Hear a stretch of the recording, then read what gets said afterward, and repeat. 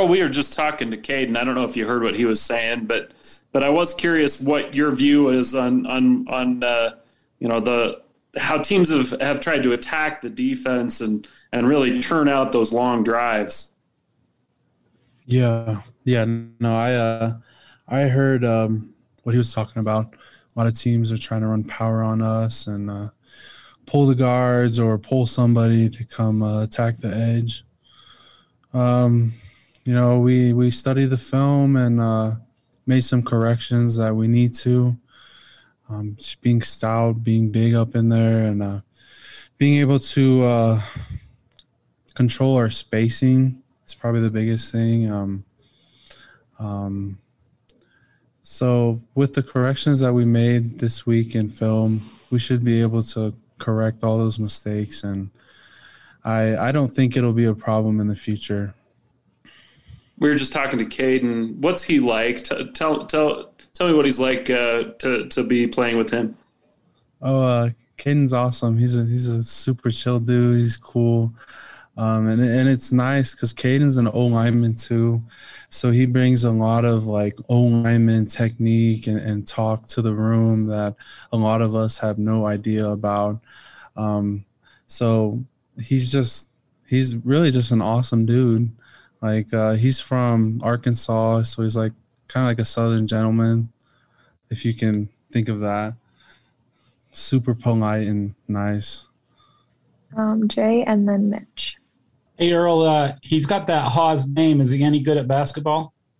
I don't know. You'll have to ask him on that. He probably is, to be honest, but yeah, I wouldn't know. And more seriously, how impressive is it what he's done, just moving the other side of the ball and excelling on that side too? He's adapted really fast, like a lot quicker than I think a lot of us thought he would. He was an amazing center. And from my experience, I've seen a lot of guys come from the O-line to the D-line and not be successful. It was just hard to transition. But he's transitioned very well.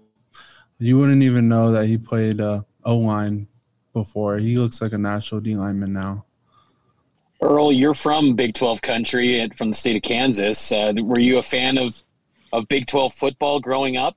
Yeah, I was a super big fan of Big 12 football. My brother played for K-State. They won their conference like twice. You know, they went to the Cotton Bowl and the Sugar Bowl, like those big bowl games. And so I love the Big 12. I was super excited when we got the invite to come to the Big 12. Too bad it's not till like a couple years from now, so I probably won't be there. But I'm super excited for BYU and the Big 12. Seems like all different, regions of the country have kind of different styles. With the West, more pass heavy, South, run heavy, defensive line play. What's maybe some of the characteristics of football in the Midwest and in maybe the state of Texas too, if you've had crossover with some of those teams as well? Well, from back in the day when I was watching like heavily in the Big 12, it was all about the run game for me back then. Because I was a big K-State fan, so Darryl Sproles and those types. Texas, Vince Young, and they always had amazing running backs. So it's just that hard, tough kind of football. That's what the Big 12 reminds me of growing up. How do you feel that having some knowledge of how Grimes and Mateos coach offensive linemen, how can that maybe help you guys potentially in this matchup? Oh, I think it's huge that we know past coaching experience from them. Because we are pretty knowledgeable of their offense. We know what the O-line are thinking. We know what they're trying to do to us that a lot of teams might not catch on to. So knowing what we know from the past, we can really game plan for this game, and hopefully we can scheme it well. Norma, go ahead.